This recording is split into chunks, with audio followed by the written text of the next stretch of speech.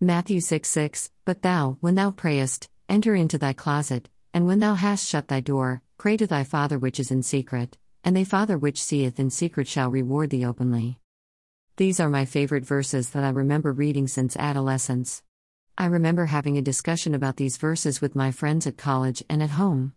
That was when I first had as an independent individual faced nagging accusations over me wearing anklets.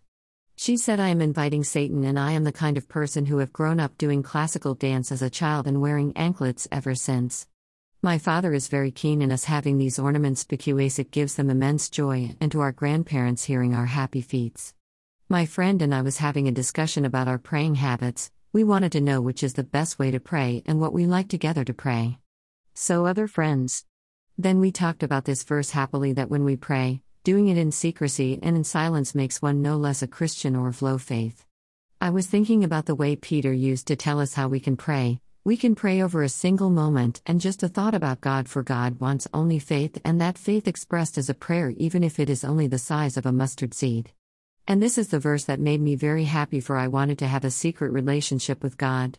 In the end, this verse emphasizes that our relationship with God is one-on-one, and what He explores is individually and weighing all of us at a same scale.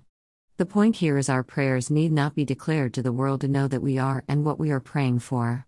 And having a thought that is should pray for someone and thinking well for others is a kind of prayer, because we are one with the Holy Spirit that does that job when we are mentally or physically unable to do so.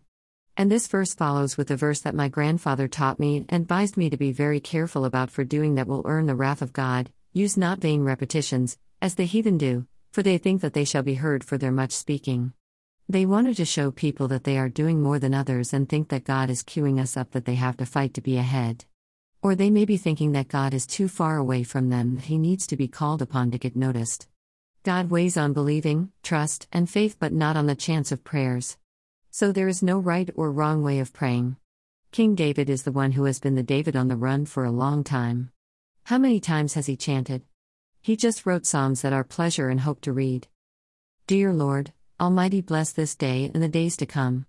Bless all those who wish me well, those who don't accept to treat me inhumanely, and those who want me to live a good life.